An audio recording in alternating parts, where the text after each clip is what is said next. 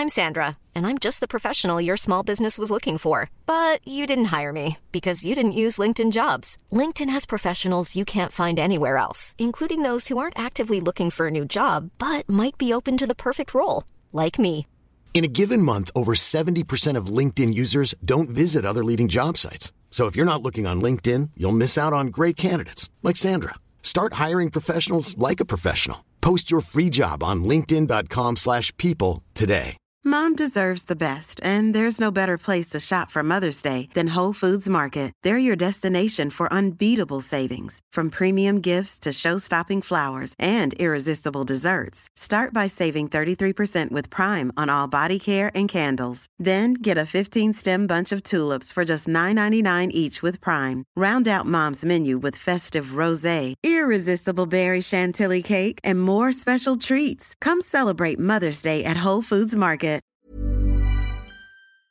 You're listening to Kicked Back, presented by Uber One. Uber One is a membership that lets you save across Uber Eats, Uber Rides, and everything in between. Enjoy unlimited $0 delivery fees, 5% off of Eats, 5% off of rides, and if you join Uber One today, you can get your first month free. Visit uber.com/Uber1 for details. Episode, I don't even know what number yet, of Kicked Back, presented by Uber One. And if you're watching, you're going to notice that we're in a new studio, thanks to our MVP, Liam, who set this entire thing up. Liam, yeah, thanks, man. No problem. I did a lot of digging in my parents' basement for all this like random crap we got around. We've got a shoot monthly annual from 2008, a match of the day annual from 2008. One has Kaká, one has Ronaldo, so I figured that'd be good for Caroline's side. Then we have our Match Magazine annual from 2011. I got my Bolton Wanderers ball. Boom. I love it. And then I have a program. I got my little Subudio men here. I got Newcastle, Bolton, Chelsea, and Brazil. And then I have a program from when Bolton played Atletico Madrid in the Europa League. This to me is this is sick. And I have to bring some of my stuff in now, which I'll do for next episode. But to have magazines from 2008, like, I think that's so cool. I sometimes think about the fact that I wish I had kept a lot of my magazines from back in the day to kind of have now, to see how things have changed and how things have been differently marketed throughout our sport. But this to me, it's wild. Like, well, even having something that you know, you have Ronaldo, Van Nistelrooy, Terry, Gerrard, like all that stuff is so cool. It is cool. And even if you look at the Match of the Day one, it says on it the 100 hot 100 world's best players, which isn't really a good sentence, to be honest. The hot 100, the world's best players rated. This shit's got to be a comma in there somewhere. Honestly. Either way, I haven't looked through that yet, so I'm very curious to see who's kind of... I would assume Ronaldo is probably near the top. Yeah. Some of the other players on the bottom, Pepe Reina, Thierry Henry at Barcelona, Totti. I think that's Fabregas, Kaká, Ronaldinho. Yeah, like even looking on your side, you got Drogba, Tevez. I haven't heard Tevez's name in forever. Yeah. It's so cool to see. We were talking about it last show, how... David Villa's on that too. Yeah, our day and age, we miss all those guys. Crazy enough, on this show with the Europa League, we'll be talking about some of those guys who were players and who are now coaching teams, Van Nistelrooy being one of them on my side, because he... Was he coach of PSV? Yeah. So that's crazy. Yeah. So it was pretty cool. I had to go digging in my parents' basement for some stuff. I was really trying to find more programs from games I went to. Yeah. Like I have a program somewhere of when England played Greece at Old Trafford. I went to that game. England won 4-0 that night. There was a bunch. I was trying to find some stuff my dad had from when he was younger. And one thing I did find was a newspaper from 2001, I think it was, and it was like in like this plastic bag, and it was the year Bolton got promoted to the Premier League. So it was like the Bolton Evening News, and it was all about like that. And I was trying to find somewhere to put it. We got some shelves and stuff here. I love it. Maybe we'll figure it out. We're probably going to get another flag here. Perfect. And, you know, we'll get some Canada stuff. I saw a flat scarf. I almost bought an England one. Perfect. Which England squad was announced today. Which I saw, yeah. Yeah. A lot of squads. I spoke about it with Brett a little bit this morning. Yeah. We're a little bit opposite sides of the spectrum. Why? Well, he just like listed a bunch of guys who should have been there and shouldn't have been there. And I think at the end of the day, you're picking a 26-man squad. Not easy. It's not easy. You've got to think of flexibility within your squad. You can't have too many players that are the same. One player that Brett mentioned, and I think a lot of people have spoke about it too, is Calvin Phillips. Okay. He hasn't played this season. Like, he's been injured. I think he's played like 5 minutes at the most, but he made the team. But we spoke about it a few shows ago too, how picking these teams, there's not a lot of time to get your system in place, and you almost got to take someone like a Calvin Phillips who knows what's going to happen, and you just can't take too many wild cards, I guess, is the big thing. And I think Gareth Southgate overall picked a very good squad. It's not an easy job. I would never want to be in that position, because the amount of factors you would have to think about. What if this happens? What's our depth look like? What's a guy that's good for the locker room? What's a guy that if our star player can't do the job, then we have, the next best guy to come in and do the job. Yep. Things that, also things that we don't see inside training sessions, that we don't see inside the locker room. These coaches are very, present for. So it's easy for us to sit and kind of judge, but these are things, again, that we don't know. I was seeing on Twitter yesterday that apparently Camavinga was left off of the roster. Yeah, there was a big rumor about that, but he did make the Did team. he? Okay, did make the team, and I would have been shocked, especially with Pogba and Conte both not in the squad. Like, it doesn't make a lot of sense not to have Camavinga then. Would have been wild. I wouldn't have agreed with that one. I'd been like, how do you leave that guy off? Yeah, maybe we can probably pull up the squad on the big screen later on if we get into it. But we'll have like our nice presentation screen. Yeah, we got to figure out what I was trying to do. I'm not really technically savvy. Like, apparently I'm good at building stuff, but I was trying to get like a bit of a slideshow on, so then I could just like skip through, but I couldn't figure out how to get it on a full screen. That's when Kicked Back gets a producer on board, that's our next. Yeah, that's our big thing. Now we got, if you can see too, we got this little third at the bottom. Big upgrades in like 2 days here. Guys, we're making moves. World Cup's right around the corner. Kicked Back's making moves, and we're actually now literally kicking it back. I know. We're on these chairs. I have to move my mic while I talk. We're on these chairs. We're chilling. We're not at a desk, and we're literally kicking it back. These chairs have been a bit of a hot debate in the office. So these were just casually just in the office, and then we moved some stuff around, and we got these chairs. So I thought, instead of buying them, I'll grab them. So now we're trying to test out if they are too relaxed. I feel comfortable. I'm not bad. I feel very relaxed. I feel very conversational. Kicked back. I feel kicked back. You know what? If I had to sit on this chair and actually like type, let's for example say my pregame notes, I wouldn't get much work done. No. This is a chair that if I had to be like, okay, we're doing our podcast in an hour and I need to organize myself, I'd probably pull out my phone and start scrolling on TikTok because I'm chilling. Yeah. But now all our work's done and we get to talk about everything and chill. We're vibing. It's a vibe. It's a vibe. All right, guys, Europa League. Let's give some love to the Europa League right now, round of 16. And we were saying this about the Champions League. So many games that I feel like are blockbuster worthy, but we're getting the same stuff in the Europa League. Yeah, there's going through all the teams and stuff like that last night when I was doing my notes. There's a lot of conversation to be had here. The fun thing about the Europa League, and I've always kind of found this, is it's really anyone's competition. Mm-hmm. Like, yes, you have these Champions League teams coming down, but also a lot of them are pissed off to be there. They don't want to be in this competition. And I think the lack of effort kind of takes it on too. And like, we've got a lot, like, look at the teams in this. Like FC Barcelona, Juventus, Sporting, Shakhtar, Ajax, Bayer Leverkusen, Sevilla, Salzburg. Those are the Champions League teams that have dropped down. So I guess for people who don't know, basically how it works is everyone who finishes first in a group in the Europa League gets essentially a bye to the next round, and then all the teams that finish third in the Champions League come down and play the teams that are second in the Europa League, which leads us to some fantastic European matchups. I mean, okay, so let's just start off with the one that's headlining the Europa League right now, and the one that I think everyone's like, of course, this would be the draw. Yeah, of course. And people were not happy about it and being like, oh, it's rigged. It's like, all I have to say is just win your games and you won't get there. I don't care if it's rigged. Give me this game in the round of 16. I left a comment on actually Waz's video, and after he was saying like it was rigged, and I just said, no, this is exactly what we want. Rigged or not, like, I do not care. I want the best on best every single game. I agree, and like I said, I don't care if this is rigged at all because we have a round of 16 matchup right now where either Ten Hag or Xavi is going to sink or swim. And I love to see two of the most iconic clubs in the world who are extremely messy and chaotic this season have an exit out of the Europa League in the round of 16. You can't make this up, rigged or not. I don't really give a shit. This is a game that I'm like... I'm treating this like a Champions League final. I know, and when I actually made no notes on this game because I just figured I could just talk about it. Of course, right? But the thing that I thought about the most was like, we've seen it, of course, but I was like, imagine if Messi was still in Barcelona and we got Messi and Ronaldo again with two like such iconic footballing brands in Barcelona and United. It would have been epic. Fantastic. But now we get to see Pedri play at Old Trafford, and Sancho play at not the Bernabeu. Where do they play again? The new camp. Yeah. Oh man, that was a bit of a brain fart. No, it's okay. Yeah, enjoy that one, Barcelona fans.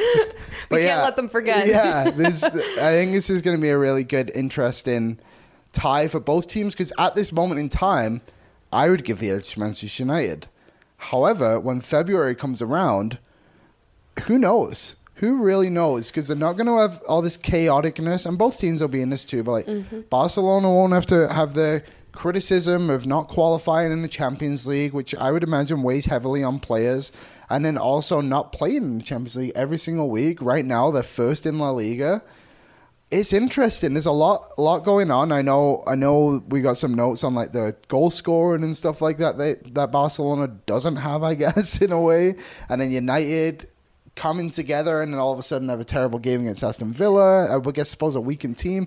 There's just such a yo-yo club, both of them right now. 100%. To me, Manchester United and Barcelona mirror each other this season. They're both iconic. They're both talented football clubs with talented players, but they're both a chaotic mess. Yeah. And they're super inconsistent. So the fact that they're playing each other is wild and like extremely entertaining for someone who isn't a supporter of either team, right? So this is where I'm trying to figure out, I'm like, where do I stand on the side of the fence in this matchup?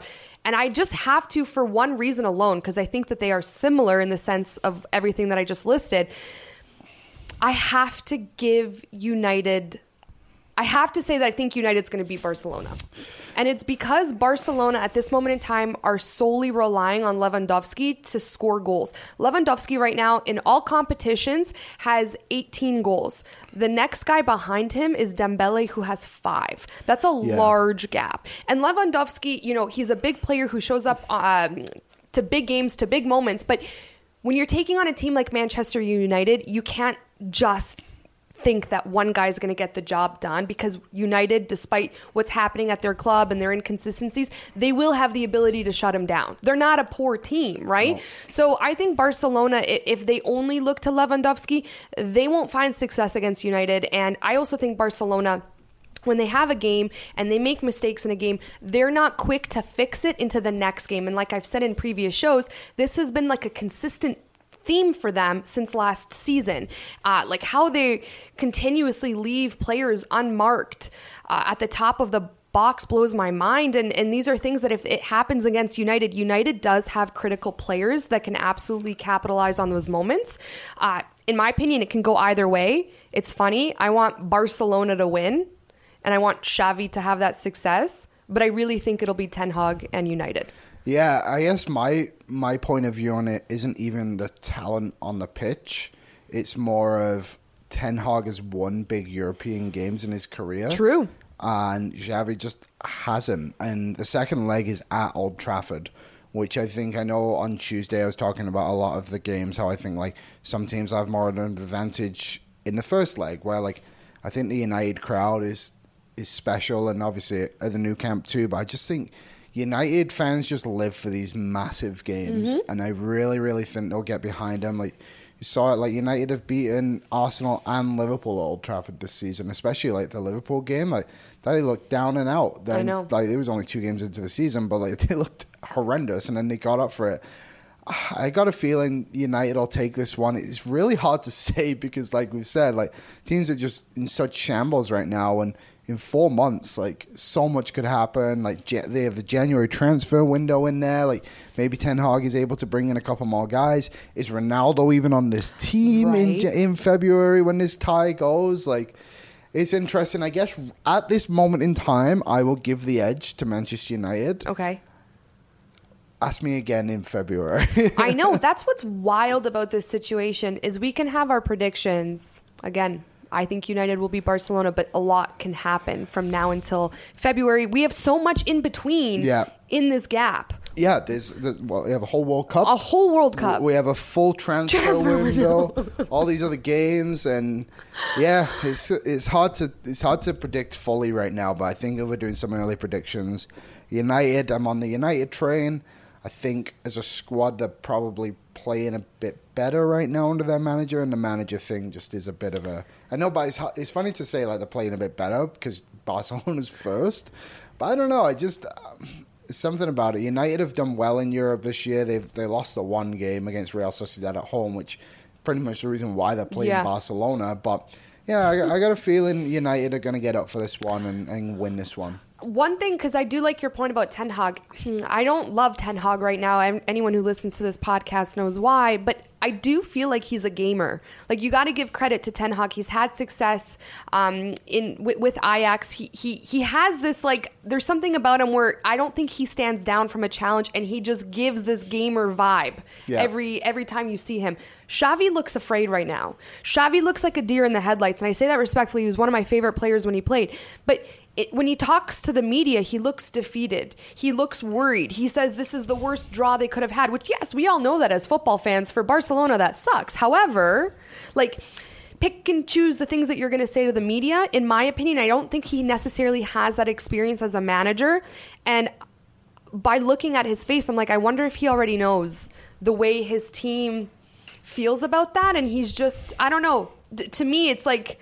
Ten Hag kind of has the upper hand right now. Yeah, I'm with you. I think there's only probably 2 teams I would have wanted if I was Barcelona. Like, do you want any team if you're Barcelona? There's very few. Like, there's a lot of good European clubs in there. Like Rome. Rome has obviously got a lot of good players. Yep. I think they've underperformed in Serie A and the Europa League. PSV, they beat Arsenal. One of 2 teams to beat Arsenal this season. United being the other one. Monaco is a good team. They probably should have won the group, but they were a Champions League qualified team that lost to PSV in qualification. Union Berlin, really good I love them right now. In Bundesliga. Like, there's probably a couple of lower end teams, I suppose, that they would have wanted. Like, but at the end of the day, like, this is what you got. You can't just go out and say, like, oh, this draw wasn't great for us. It's like, no, like, we're Barcelona. You are probably the best. You should be the best team in this competition. That's exactly it. You have Barcelona, probably one of the most widely known football clubs in the world, at least in the conversation, if you want to make that argument. And you know that your stadium's a tough stadium to play in. You know that your team has respect on the name. There's so many components that go to Barcelona that even if they were taking on Real Madrid in this game, they shouldn't be entering with this, like, this is the worst draw ever. Yeah. That's where I'm just like, and again, a lot of things can happen until we get to February, but right now, just by the conversation and everything, I'm like, and maybe this team can get it together and Dembele starts, scoring more goals and they have other guys who contribute in the attack. But right now, by the looks of it, I just am not. I don't think Xavi's the guy to take this team forward in like a European stance. I think he's done a really good job of building more of an identity in La Liga and getting them where they rightfully belong at the top of La Liga, right up there. But I think Barcelona needs to be patient with him if they do believe that too. And this will be a big tie for him. If they lose this one, I'm very curious to kind of see the repercussions after. Like, what are they going to do? It's so sad because I want him to do so well. Me too. But there's always that factor, isn't there, of hiring former players of like, you lose your legendary status. Like, you look at Ole Gunnar Solskjaer, like, there's one right there. Like, people have really, like, he's not that hero of 99 as much anymore. And like, it's just kind of sad. And like some, like Lampard with Chelsea, like, you hope like the fans, and I think they do, like those 2 guys especially, like people understand and everything, but I don't know. If I was a former player, and I understand you want to take your team back to the top and become more iconic, Zidane's a good example of it actually working. But yeah, I don't know. I'm always on the edge of that. Zidane, I think that's why Zidane's like goated. Because he was one of the best players we'll ever see, and then is in the conversation as an unbelievable manager. Yeah, he did it. It's tough to do. It's very tough to do. Okay, so... one more thing on Barcelona. Piqué. So Piqué's retiring. Yeah, I saw that. Did you see he got a red card, so now he can't play in his last game? Oh, that sucks. Yeah, so that... Can they, like, reverse the rule just for him? Yeah, I don't know. Do you know one thing that really bugs me about that, though, is like Barcelona's in all this financial difficulty, right? And people have said he's probably the worst player on the team at the moment, but it's just like, was he told to do this? Was this a decision he made on his own? Was this a decision to for the benefit of the club? It bugs me. That he is retiring, or so they get more money. This is what I mean, right? This isn't my conversation of players. They have the right to be selfish. And when players kind of stand up against a club or against a manager and they look out for themselves, it's not always a bad thing, because at the end of the day, if a club or a manager or management doesn't like you, wants to trade you, wants you to retire, wants you to take a pay cut, they will make it happen, because they are being selfish. They're doing what's best for them. And in the same breath, I think footballers and athletes across any sport have the same right and the same ability. So I think it's a business. People forget that. People are like, loyalty to the club, loyalty to the team. I'm like, it's a business at the end of the day. Money is involved, right? Yeah. No one cares when you could get a large sum of money. So people always need to remember that. Yeah. I'm going to change the slide really quickly. All right. What are you putting on? I am going to put on... I prepared a couple of slides. Like I said, I was trying to make it so that we could put these on throughout the show. So I wish I could just press a button. Meanwhile, but this is probably a good one. Oh, I'm extending my leg, guys. My bad knee, the one I had 3 surgeries on, when it's bent for too long, I get really bad aches and pains. So there we go. I'm extending that guy out. Probably a good thing to have up. Oh, I like this. Okay, so this is what we just talked about. We're pointing to Barcelona, Manchester United. Where should we go next? I wanted to talk about Xabi Alonso, because it's, let's talk about Xavi's friend. Yeah, right? Another Spaniard, Xabi to Xavi. Yeah, I know, right? Xavi to Xavi. Yeah, how hard is that to say? We were saying on our last show, right? Like, a footballer that I don't know if I'd go as far as saying he's underrated because he was incredible, but maybe not talked as much about, because he was always in kind of the shadow of Xavi and Iniesta, which of course anyone would understand why. But Xabi Alonso was a guy who was like unreal and such a critical component of a team, in any team that he was on. Mm-hmm. And now you kind of see the same thing as his newest and like biggest role into this manager of Bayer Leverkusen. You're not hearing as much about him, because, still guys like Xavi are in the forefront and they're still in the limelight with the media. Yeah. But this guy's doing some silent work with Bayer Leverkusen. Well, they had a massive win the other day. Yep, with Union Berlin. They scored all their goals in the second half. Sick. And they won 5-0. Yeah, 5-0, yeah. Against Union Berlin, who are one of the best defensive teams in La Liga. So going into that game, I pulled it up here. In the Bundesliga. Bundesliga. Yeah. Union Berlin, in the last 2 games, have conceded 7 goals. So that puts them at 16 on the season. Yeah. So they had only conceded 9 goals. Which is, and now that win now puts Bayern Munich at the top of the Bundesliga. Yeah, so it's a big game changer. We'll get to Union Berlin a little bit later, because they're in this draw too, right here. Yeah, I love that we have our little screen. Bayer Leverkusen, terrible season. Really, really bad season. 13th in the league. Oh man, they have so much talent on this team, and luckily it's being turned around. Like Xabi Alonso has done a good well. Mm-hmm. Hopefully, we always get the momentum from a new manager, but it feels sustainable because this team is so good on its own. And Champions League, they really struggled. I was surprised actually they ended up being the Europa League team, but Atletico Madrid kind of screwed themselves a little bit, and that was actually Bayer Leverkusen's only win. Yeah, against big Atletico. Big win, though. Win. Yeah, massive win. And yeah, this team, Diaby, Frimpong, Patrick Schick, who got the golden boot of the Euros. When was that? Last summer now. Because it was 2020, but a different year. Game changer, though. Florian Wirtz is going to come back and return for them. He had 8 goals and 10 assists in 24 games last season. Damn. I believe he's only like 20, 21. He's a really young player. He's going to be one of the best players in the world. He's just been injured all this season. He's going to come in and bring a very positive impact on this team. And it's going to help them climb up the standings. It's disappointing for Bayer Leverkusen just in everything, because I think coming into this season, a lot of their fans had a lot of positive things to say. They had so much promise. Like, people were talking about them challenging for the Bundesliga, and it just went so bad. Now that doesn't seem like it. Like Caroline just said, the 13th in the league, 4 wins, 15 points. To put that into perspective, 4th for the next Champions League spot, which Frankfurt currently hold, is 26. Yeah. So they've got some ground to make up. I think right now they'll actually really focus on winning this competition to try and advance into the Champions League next season. Which here's the thing. I think, they're not a powerhouse team. I think Xabi Alonso is doing, again, silent work. He needs time still. Like, I think these are situations where the manager needs time and, everyone needs to find their footing.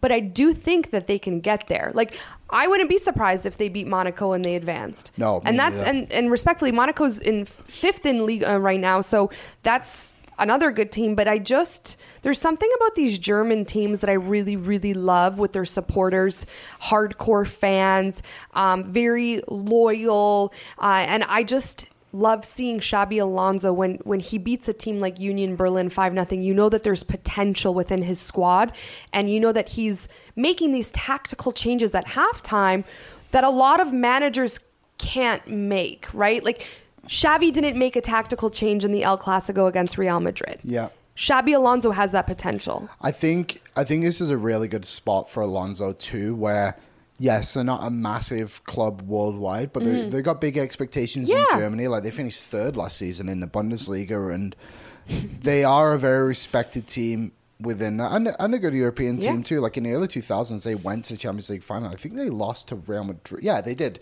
because Zidane had that sick goal. Another Zidane moment right there. But so good. Monaco, like you said, 5th in Ligue 1 right now. I feel like they are underachieving a little bit. It is a close one, but their group, they probably should have won their group as well. They finished 2nd in their group because they lost. They had 10 points, a goal difference of 1. I mean, the first place team, I'm not even going to try and say this name. They're a Hungarian team. They were in the Champions League a couple of years ago, maybe even last season. Yeah, they made their first Champions League appearance last year. I don't know. I'm going to say it. Whatever. Everyone knows I don't do names, but they lost to them on the first match day, and that pretty much prevented them from winning Group H. And now Monaco, I would say, honestly, just looking at this and talking about like the expectations of these Champions League teams, they're probably the one team that's like, man, we did not want to play Bayer Leverkusen, because they're on the up. They got a lot to come, and I think they'll try and win this competition. I like Bayer Leverkusen to win this tie. Me too. Yeah. So I agree with you, and it's also interesting that you say last season they were in 3rd, and now they're in 13th in the table. It shows you the picture of the Bundesliga. Yeah. Union Berlin, Bayern Munich, Bayer Leverkusen, Frankfurt. These are all teams that are competing. These are all teams that we've seen in the Champions League. Dortmund, is another team that's in the Champions League that's doing well. It's not as much of a like low tier league or farmers league, like we've heard people call it, as people think. I think it's the 2nd best league and 3rd best league. I love Serie A, and honestly, when I wake up in the mornings on the weekend, my husband, he's watching the Bundesliga. Out of every single league he could put on the TV, he's watching the Bundesliga, and that should tell you something. He's a casual football fan. I don't even know if I'd call him a football fan. He's a casual, like, hardcore sports fan. Casual, like, let's flip through the channel and see what's on, and he's always going to the Bundesliga. And we have Fubo, we have DAZN, we have these channels where he can go and watch. He's always going back to the Bundesliga. Well, do you remember when COVID happened and then sports were coming back? The Bundesliga was the first one to come back, and I remember I was so intrigued by it just because there's so much. And that was at that time too. That's when like Kai Havertz was still in the league with Bayer Leverkusen actually, and Timo Werner was there. Rashica was on Werder Bremen. It felt like every single team had somebody, and there was a lot of story to be told. And I just love the history of the Bundesliga. Yes, Bayern Munich have dominated it for the last 10 years, but there's so many other teams that are so great in that league. And I've mentioned it before, but like my dad is a Arminia Bielefeld, was an Arminia Bielefeld fan when he lived in Germany, and we remember watching them because that was kind of when they were in the Bundesliga too, and last season. And I don't know, it's just there's something about it. It really reminds me of the Premier League in lots of ways. Yeah. So it's a fun league. It's a really fun league to watch. Do you feel bad for Robert Lewandowski? No. Right now that he left Bayern Munich to go to Barcelona, and he's now playing in the Europa League for the first time in a long time in his career. And his former team is projected. A lot of people have them as favorites to freaking win the entire Champions League. I wonder when I had it in my notes a long time ago. He did play with them. Maybe it was when he was in Poland, or maybe even a year with Dortmund. Yeah, I don't know. It's interesting because he did get a bit of a raw deal because Bayern Munich were trying to get Erling Haaland, and then the disrespect there, and I get it. I don't know. Maybe I do feel a little bit bad for him because he's just in like a bad spot. Millions of people have lost weight with personalized plans from Noom. Like Evan, who can't stand salads and still lost 50 pounds. Salads generally for most people are the easy button, right? For me, that wasn't an option. I never really was a salad guy. That's just not who I am. But Noom worked for me. Get your personalized plan today at Noom.com. Real Noom user compensated to provide their story. In 4 weeks, the typical Noom user can expect to lose 1 to 2 pounds per week. Individual results may vary. This is Paige, the co-host of Giggly Squad, and I want to tell you about a company that I've been loving, Olive & June. Olive & June gives you everything that you need for a salon-quality manicure in one box. And if you break it down, it really comes out to $2 a manicure, which is absolutely insane. It's also so easy to get salon-worthy nails at home with Olive & June. The difference between how your nails used to look when you did them yourself and now with the Mani system is a complete game changer. The best thing about Olive & June, too, is it's a quick dry. Dries in about 1 minute, lasts for 5 days, and full coverage in up to 1 to 2 coats. Visit oliveandjune.com/perfectmani20 for 20% off your first system. That's oliveandjune.com/perfectmani20 for 20% off your first system. Mom deserves the best, and there's no better place to shop for Mother's Day than Whole Foods Market. They're your destination for unbeatable savings, from premium gifts to show-stopping flowers and irresistible desserts. Start by saving 33% with Prime on all body care and candles. Then get a 15-stem bunch of tulips for just $9.99 each with Prime. Round out Mom's menu with festive rosé, irresistible berry chantilly cake, and more special treats. Come celebrate Mother's Day at Whole Foods Market. Anyways, who's next? You pick. Okay, let's go to... Let's do Salzburg or Rome. Okay. I'm going to tell you straight up, I didn't respect Salzburg. Even though right now they're not in the Champions League and they're in the Europa League, I didn't respect them enough in the group that they were in because they did find a way to tie both Chelsea and AC Milan and compete within those games. Yeah. I know that they didn't, have a stellar performance or top the group and they're out of the Champions League, but they're still a competitive team that took on, you want to talk about iconic clubs, a Chelsea and an AC Milan, right? Yeah, they had a really tough group and they put on a good display. And, agreed. Now, this is a team that doesn't have the Erling Haaland that they used to have. Yep. Oh, yeah. Remember when he played for that team? Yeah, there's a lot of good guys. Like Jesse Marsch was the manager for them, and now he's with Leeds. This is a good program that's able to develop players and move them on to the next level. Like you said, the Champions League group wasn't easy, and I think this is probably what their expectations were going into the tournament. And now they're here, and they've got Rome, who I think you're probably catching them at a pretty good time. Mm-hmm. Noah Okafor is their kind of guy. I believe he's 22 years old. 10 goals this season in all competitions. He's probably the one to come through for them. Aduma is another one. 8 goals this season, all competitions.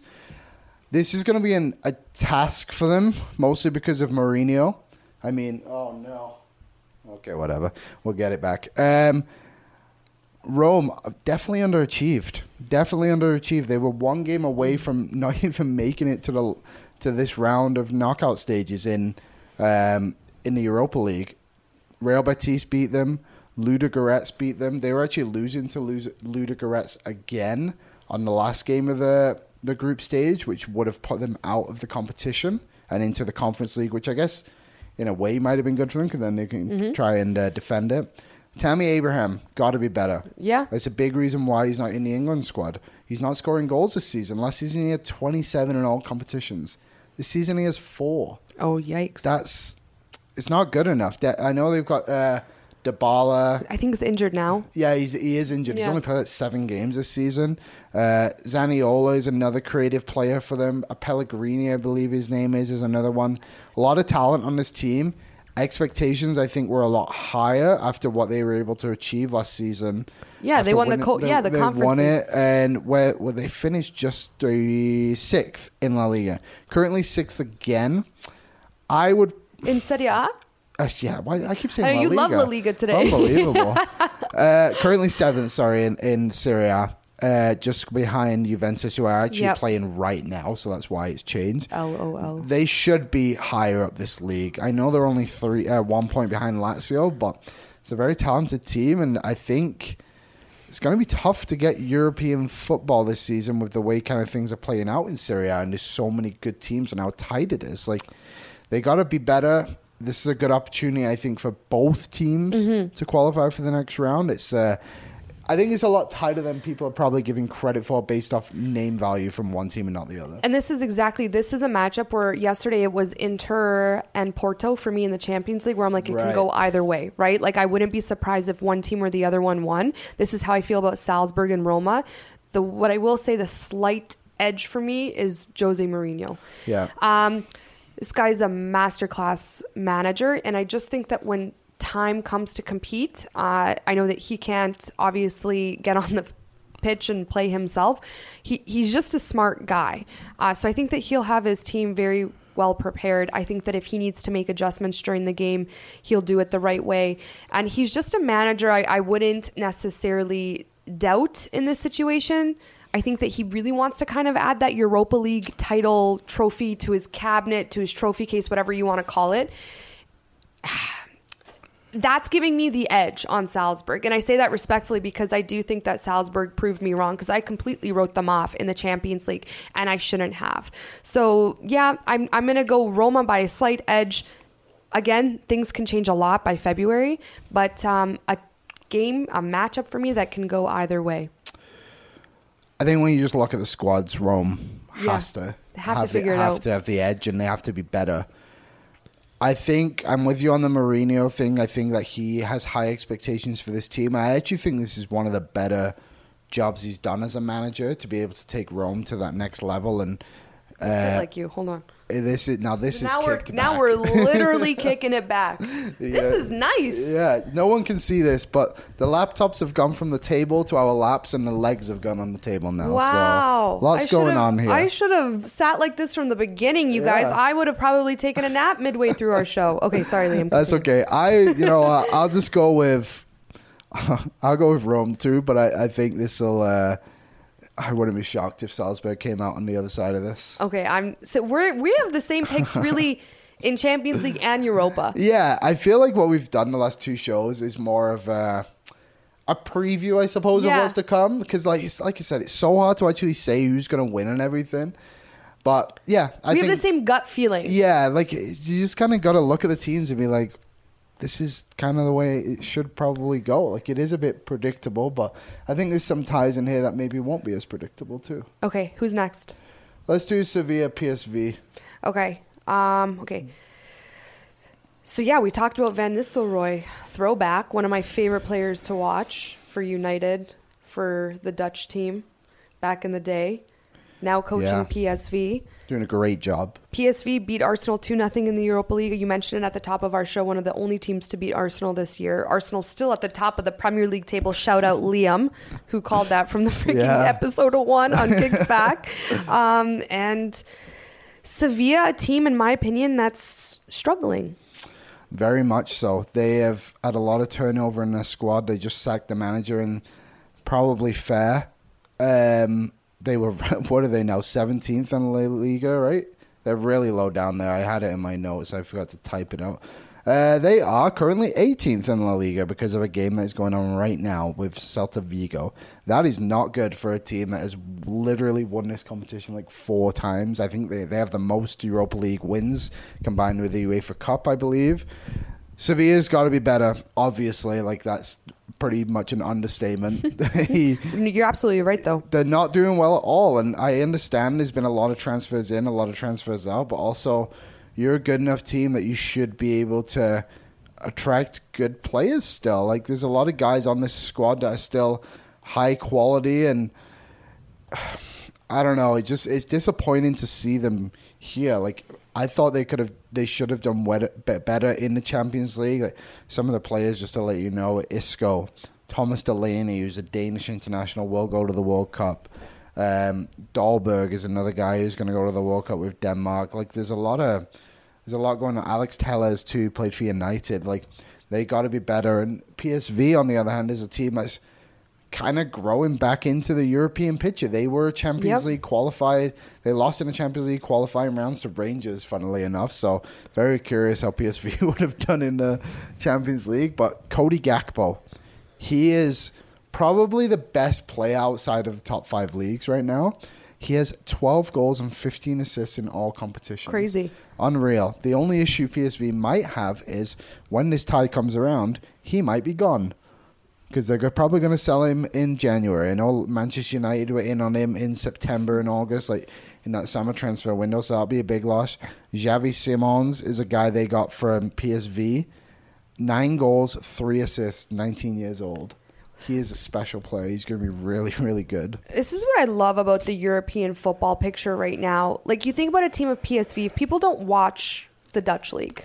Yeah. They don't know. And that's okay. We don't have time to watch every single team, every single league. If you're not watching football outside the European top 5 leagues, you don't know how dominant an Ajax or a PSV could be. But now we're going to be watching one of the best Europa leagues we've seen in a long time. Yep. And you hear a team like Sevilla, who everyone, knows in La Liga, and you're going to think, oh, automatically, just because I know that team, just because I've heard of that team and I've heard about their previous success, that they're going to win. Yeah. But PSV, in my opinion, 100% has built really good momentum on a really good team, and will, in my opinion, right now, if I'm putting a little bit of a prediction in, I do think that they'll beat them. I think so too. They just beat Ajax. They just beat Ajax to go to the top of the Europa League. I actually think they're one of the teams that's probably like, man, I wish this World Cup wasn't happening, because the momentum they could gain in the Eredivisie to kind of continue on. Well, they got one more game still. Sorry, they're the top of the Eredivisie. Yeah, they're first. That's nuts. Yeah, so they're. I don't know. I think this is a good tie for PSV. I have them winning most because Sevilla are terrible this season. I mean, this is probably the easiest one out of all of them, to be honest, to really look and be like, yeah, this is a good one. I guess at this point, too, maybe the new manager's got some stuff in place for Sevilla, has the World Cup break to kind of get his image in place. But right now, it's hard to stay off Ruud van Nistelrooy and PSV. Like, that Arsenal game they played, Arsenal played a bit of a weaker team, but also they still beat them, Yeah, you got to give credit where credit's due. I think that's major credits, major props there. Yeah. All right, let's move on to their to the team who's second in the Eredivisie, Ajax versus Union Berlin. Maybe a bit of a hot take, and I said that Ajax is a team that could contend in the Champions League. I know that they lost Ten Hag, but I'm like, and I know that they lost a lot of their players, but I'm like, it's still such a, in my opinion, like this iconic club outside of Europe's top 5 leagues. Yeah. A club that my dad always talked about, at least when I was growing up. I don't think that they're going to beat Union Berlin. I like what Union Berlin's doing this season. I said it on the show. I love the German fans. No one expected them to be the top of the Bundesliga, aside from just like literally a day ago. Yeah. Bayern Munich now topping the group. But it's just giving this team gives me vibes, for me personally, of what Frankfurt was for me last season, of this like incredible run, and they beat Barcelona and their fans are hardcore, and it's like almost this team you're really rooting for because it's a feel-good story. That's how I feel about Union Berlin, and I almost really want it for their fans more than anything, because I can't imagine what it's like to be a supporter of a club like that, and they're unexpectedly leading the Bundesliga for a while, and you know, they're potentially in the running to do a good job in the Europa League. Just for me, like a low-key blockbuster matchup. Something that when the game finishes, we're like, oh, did you see that moment? Yeah. That's how I feel about this game. I feel like there could be some good storylines Me here, too. definitely. Ajax lost a lot of players over the summer. I think they're in a bit of a retooling phase, which isn't something Ajax isn't familiar with. They got a lot of good players. Mohamed Kudus is a good one. Kenneth Taylor, another Dutch guy. Brian Bromby, he's another good player. All these guys are under 22 years old. Crazy. This is kind of the next level. There's a bunch of other guys. I know they got some good defenders too, but there's just a couple of guys on the list. Then you look at Union Berlin. Fantastic season. I know. They've only been in the Bundesliga like 2 or 3 years or something like that. I remember watching them qualify for it. It was kind of nuts. The Bayer Leverkusen loss, uncharacteristic, I think is a good way to put it. I think this World Cup break is coming at a fantastic time for them because I think their squad depth isn't great, mostly because they're not a big team. Like they're punching above their weight, and I think that's very respectable to say. And it's why I love them. Yeah, and I think you look at some of the interviews they have, like it gives me very much Leicester City vibes, where they're like, "Oh, we're just trying to not get relegated." Yeah, it's like you're first in the Bundesliga. What do you mean? But January window is going to be big for them. I think they need to really add more squad depth, and perhaps that would help them regain some more momentum in the Bundesliga. They probably should have won their group, but they did beat out Braga, who are having a good season. Only conceded 2 goals. Crazy. But only scored 4. Damn. Yeah. So I'm going with Ajax. Okay. We're on the opposite one on this one. It's good. It's good. We need to have some. Yeah, we need some content. Yeah. I don't know. I just. I feel it. I understand. Sometimes it's nice rooting for the underdog. Yeah. And to me, like, okay, for example, Union Berlin last season finished in 5th place, and I don't think anyone was like they're gonna. Oh yeah, definitely. I completely agree. You know, so I don't know. I'm gonna keep going with it. Let me double check here. I think that was their first year in Bundesliga. I'm sure it was only, let me check. So 2021, this is now their 3rd year in Bundesliga. Nuts. I don't know. Is nuts. Crazy. It's just come a long way. Just come a long way, and it's good to see. Okay, I'm going to mispronounce this. Nantes? Juve and... I believe it's Nantes. Nantes. I don't know. It could be wrong. These French names are hard. Just wait till we have to say this one. Stade de Rennes. I'm leaving those last 2 for you, hey? I know. Honestly, they're at the bottom of my list. I got this one. Okay. Midtjylland. Oh, well, that's good. FC Midtjylland. Do you want to do that one or that one since I said the name and we don't have to say it again? Go ahead. We'll go right off of that. We'll just say what I just said. Okay. You go ahead. You go ahead. I don't have many notes on this. I'm being very, very honest. I don't know much. Oh, sporting, of course. But this Midtjylland, I don't know much about them. Okay, so they're a Danish team, for people who don't know at home. Typically qualify for Champions League and then get knocked out into the Europa League. They have been in the Champions League before, though. Their group, nuts. Yeah? Absolutely insane how it finished. Let me pull it up here so I don't get this wrong. Feyenoord, 8 points. Damn. 2 draws, 2 wins, 2 losses. Midtjylland, 8 points. 2 wins, 2 draws, 2 losses. Lazio, 8 points. 2 wins, 2 draws, 2 losses. Sturm Graz, want to take a guess? 8 points. Yeah. 2 wins, 2 draws. Their group was based off goal difference. Holy. And they got through with a +4 over Lazio. Unreal by them to get through over Lazio. I'm sure everyone was looking at thinking, oh, they'll win that group. Like Feyenoord, a really good team too. But, man, just unreal how that kind of played out. And Midtjylland. I hear that. Okay, I hear that because now that I know that, and thanks because that's actually Unreal stats, I'd pick them over Sporting. I think Sporting should have, and respectfully, because Group D in the Champions League, Frankfurt is the team that I said, star. Tottenham, you can say what you want about them. Marseille finished last. I still think Sporting should have done better in that group. If Midtjylland has success like they've been having and then been able to pull this stuff out, maybe they do beat Sporting. Yeah. So the guy to look out for on Midtjylland is Evander. 5 assists, which was the most in the Europa League so far this season. Actually has 0 in the domestic league, which is quite funny, but 24-year-old Brazilian.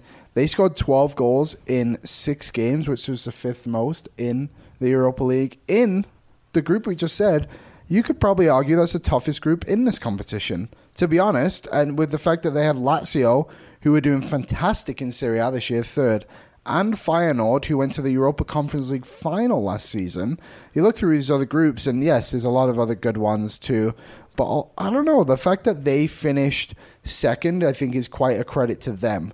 And then you look at Sporting, like you said, they underachieved, I think, in the Champions League. I think they should have made it through, especially after they beat Tottenham.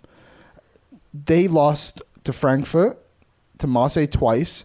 Then they drew against Tottenham in London, but that was the game where the goal was disallowed. So they basically would have lost their last 4 games in the Champions League. Don't even get me started on that goal. We've talked about it on the show. They got very lucky, in my opinion. I agree. And just, I expected more from them, especially since, their cousins, Porto and Benfica, are killing it. Sporting not doing too bad in the Portuguese league. I think that they're mid or 5th. 5th, but also they should be higher. I that's what I'm saying. I'm like, that was a team maybe that I felt like with one of the, with Juventus, when we were doing our pregame show with the Champions League, we put a lot of onus on the Italian teams, and we said that Juve would do well, and they heavily underperformed. Massively. Kind of how I feel about Sporting too. Now knowing all of these good tidbits. Yeah. About Midtjylland, maybe Sporting gets, a nice exit out of European football. I think this is going to be a tight one. Midtjylland should probably be doing better in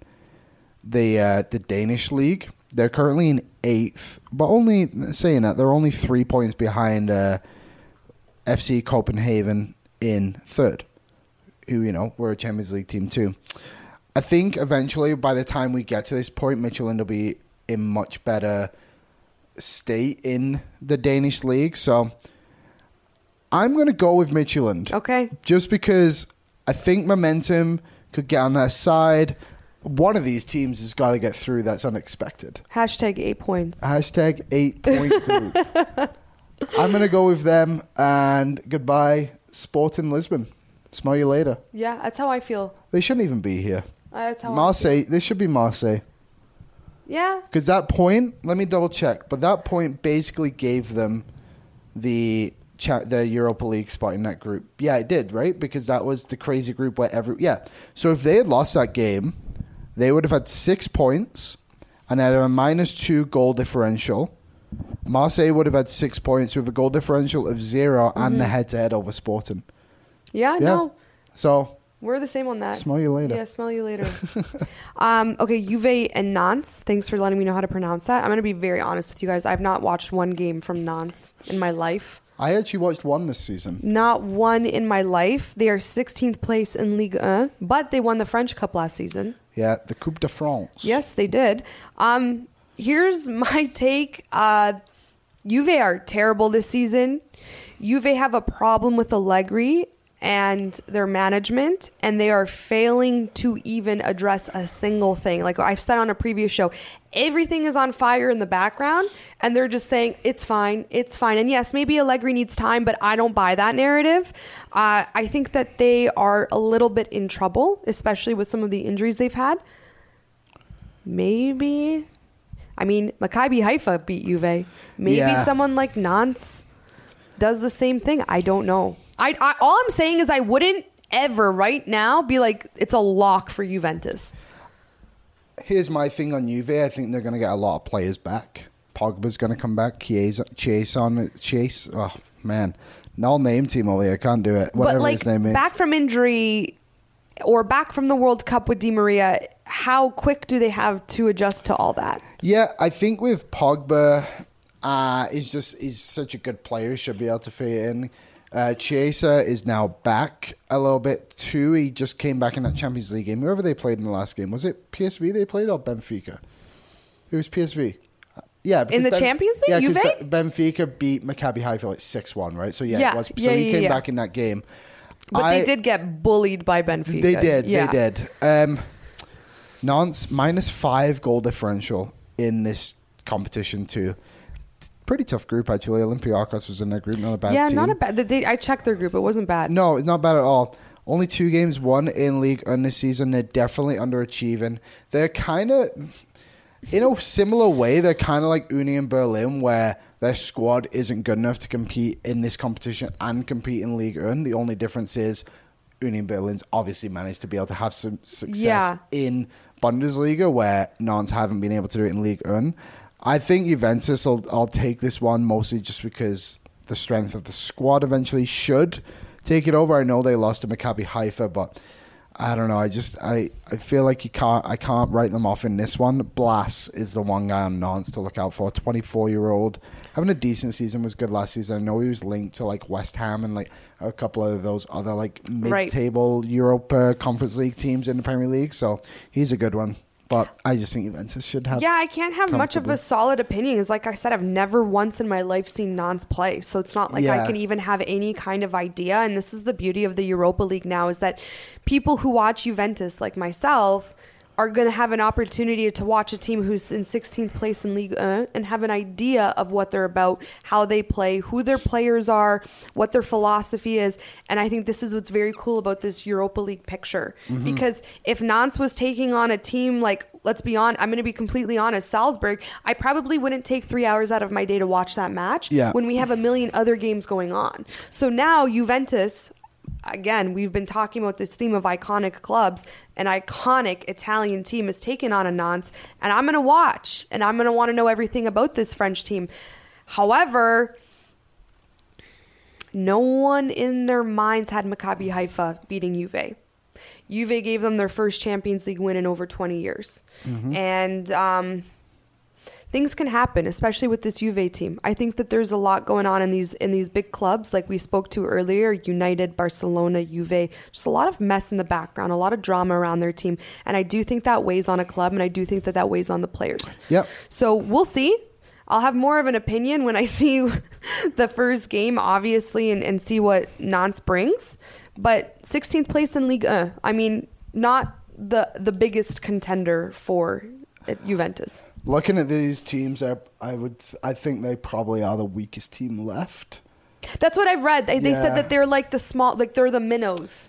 They're here because they won the cup, right? So I think they even let me double check. They might have finished like 8th in League 1 last season. Let me check it. 9th last season in League 1. They were 11 points off Europe. Their European spot. I don't know. I think Nantes they're a good story. They've done really well. They're not typically one of those teams that climbs a ladder in League 1. They're just one of those mid-table teams. I would not be surprised if they worry more about not getting relegated this season and trying to advance in the Europa League. Yeah, it makes sense. Bolton were in a very similar spot one year when they were in the UEFA Cup. And I remember it was very disappointing as a fan because it was the same year we did really well against... It was either Marseille or Atletico Madrid. I can't exactly remember. And we played Sporting, actually, in one of the knockout games. And the team we played like so many reserve players. And it was just like, oh, man, like, I wish we were kind of just going for it. But also you understand it as a fan being like, I don't want to see us get relegated. Then I think we ended up getting relegated anyway, so it didn't even matter. But yeah, I think they're enjoying what they've been able to do so far in these competitions. But yeah, I wouldn't be surprised just to see them focus on League 1 more. All right, last game. Shakhtar, our Ukrainian friends. Didn't they have a game where they upset someone or they had this crazy win? They beat Leipzig. Was that the game where wasn't it a big score?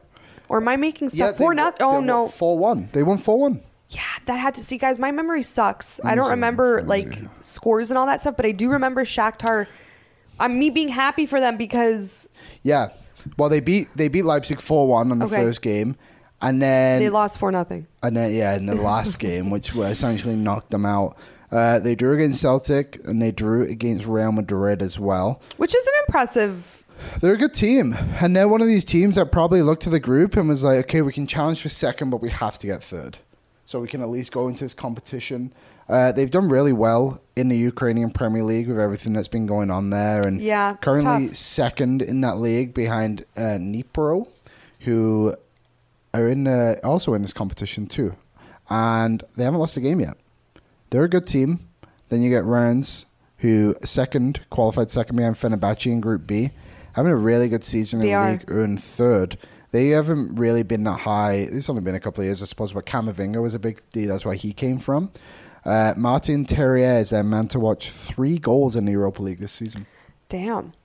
Yeah, I don't know. I think this is one, you look at all these and you're like, yeah, we got the Barcelona, Real Madrid, Barcelona United, Bayern Munich, Bayer Leverkusen, Monaco, like all these ones. But I really like this one. I really like just the evenness in the competition, what it could really bring. And I think these are 2 teams that are really going to gun to try and advance in this competition. I think that, like we said about one of the other matchups, that this could be one with a storyline. I think that's what we said about Ajax and Union. I think this is another one. And Shakhtar surprised me in that first game where they beat Leipzig 4-1. I was so happy for them. Yeah, me too. It was a feel-good story for obvious reasons with the climate of the world. And just, again, a team that I will root for, a team that I haven't watched, day in and day out. Did we do that at the same time? Yeah, we did. We were in sync. We did not mean to do that. But, just, again, these 2 teams, the Europa League is forcing us to watch other football teams. Yeah. And I love that because it shows you the growth. It shows you the competition in Europe. It's good. It's changing, right? So I don't really have an opinion with this one. I don't. Maybe I'll say because my heart likes Shakhtar, I'll say Shakhtar. But I mean, Rennes is third in Ligue 1, so. I'm on the Shakhtar train. I like the story. I think a lot of people are obviously rooting them for obvious reasons. They're currently in Poland playing still, I believe, which is just a nuts thing to have to do. It's so sad. And yeah, I'm hoping they do well. Looking at these groups, just these ones here, I know there's obviously more teams. I think they're probably they've got to be one of the stronger ones. I would not be surprised to see Shakhtar kind of go on a bit of a run here. Like one of these 2 teams, even one of these teams in this matchup, I think could really advance well in this competition. I can't wait, guys. For the first time in a long time, obviously the Europa League is something that's always available to us as football fans and something we like tuning into.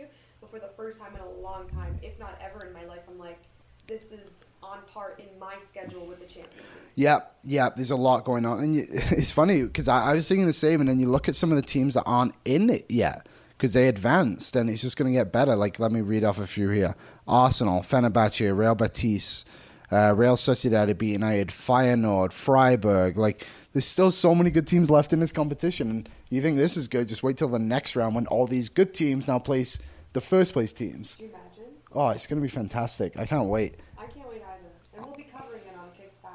And we'll have more of an in-depth opinion on teams that, Yeah. we need to know about. Do you know what? I think after the World Cup too, it's gonna. Well, first of all, football's gonna be dialed down a lot. Like when they did the Champions League draw, it was very early in the morning for us. But I rewatched it, and I can't remember who it was. Whoever the guy was, he was like, "Yeah, we've had a historic Champions League season this year. We played all 6 games in 9 weeks." It's like that is insane. Like usually you spread this out for months. It's not healthy, to be honest. It's not healthy for the footballers. Think about how much football we've been consuming. Yeah. Every day I go home, I'm like, there's 4 games to watch at the same time, essentially, which is, of course, the best job ever.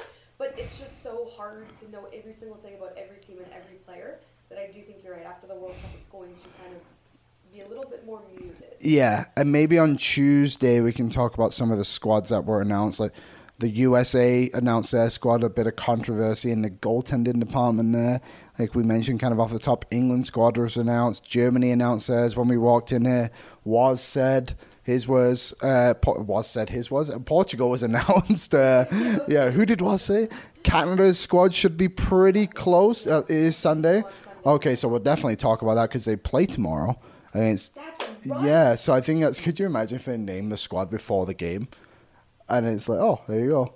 What day is it tomorrow, Friday? Tomorrow is Friday, so yes. Wow, guys. Well, happy Football Friday, Canadians. Yes. We've got a lot going on, but we're happy to cover everything. You guys let us know what you think, especially if you're a big fan of one of these smaller clubs. I say that respectfully. If you're a fan of these smaller clubs, let us know what you think, and your opinion, and why they're special, why they might go through. Let us know what your opinion is in the conversation. Yeah. Let us know if you think we're crazy or right. And also, if you have a way for me to learn how to pronounce names, feel free to let me know so I can figure that out on the shows. Same too. Same too. Same here, everyone. All right, thanks for watching. See you next week.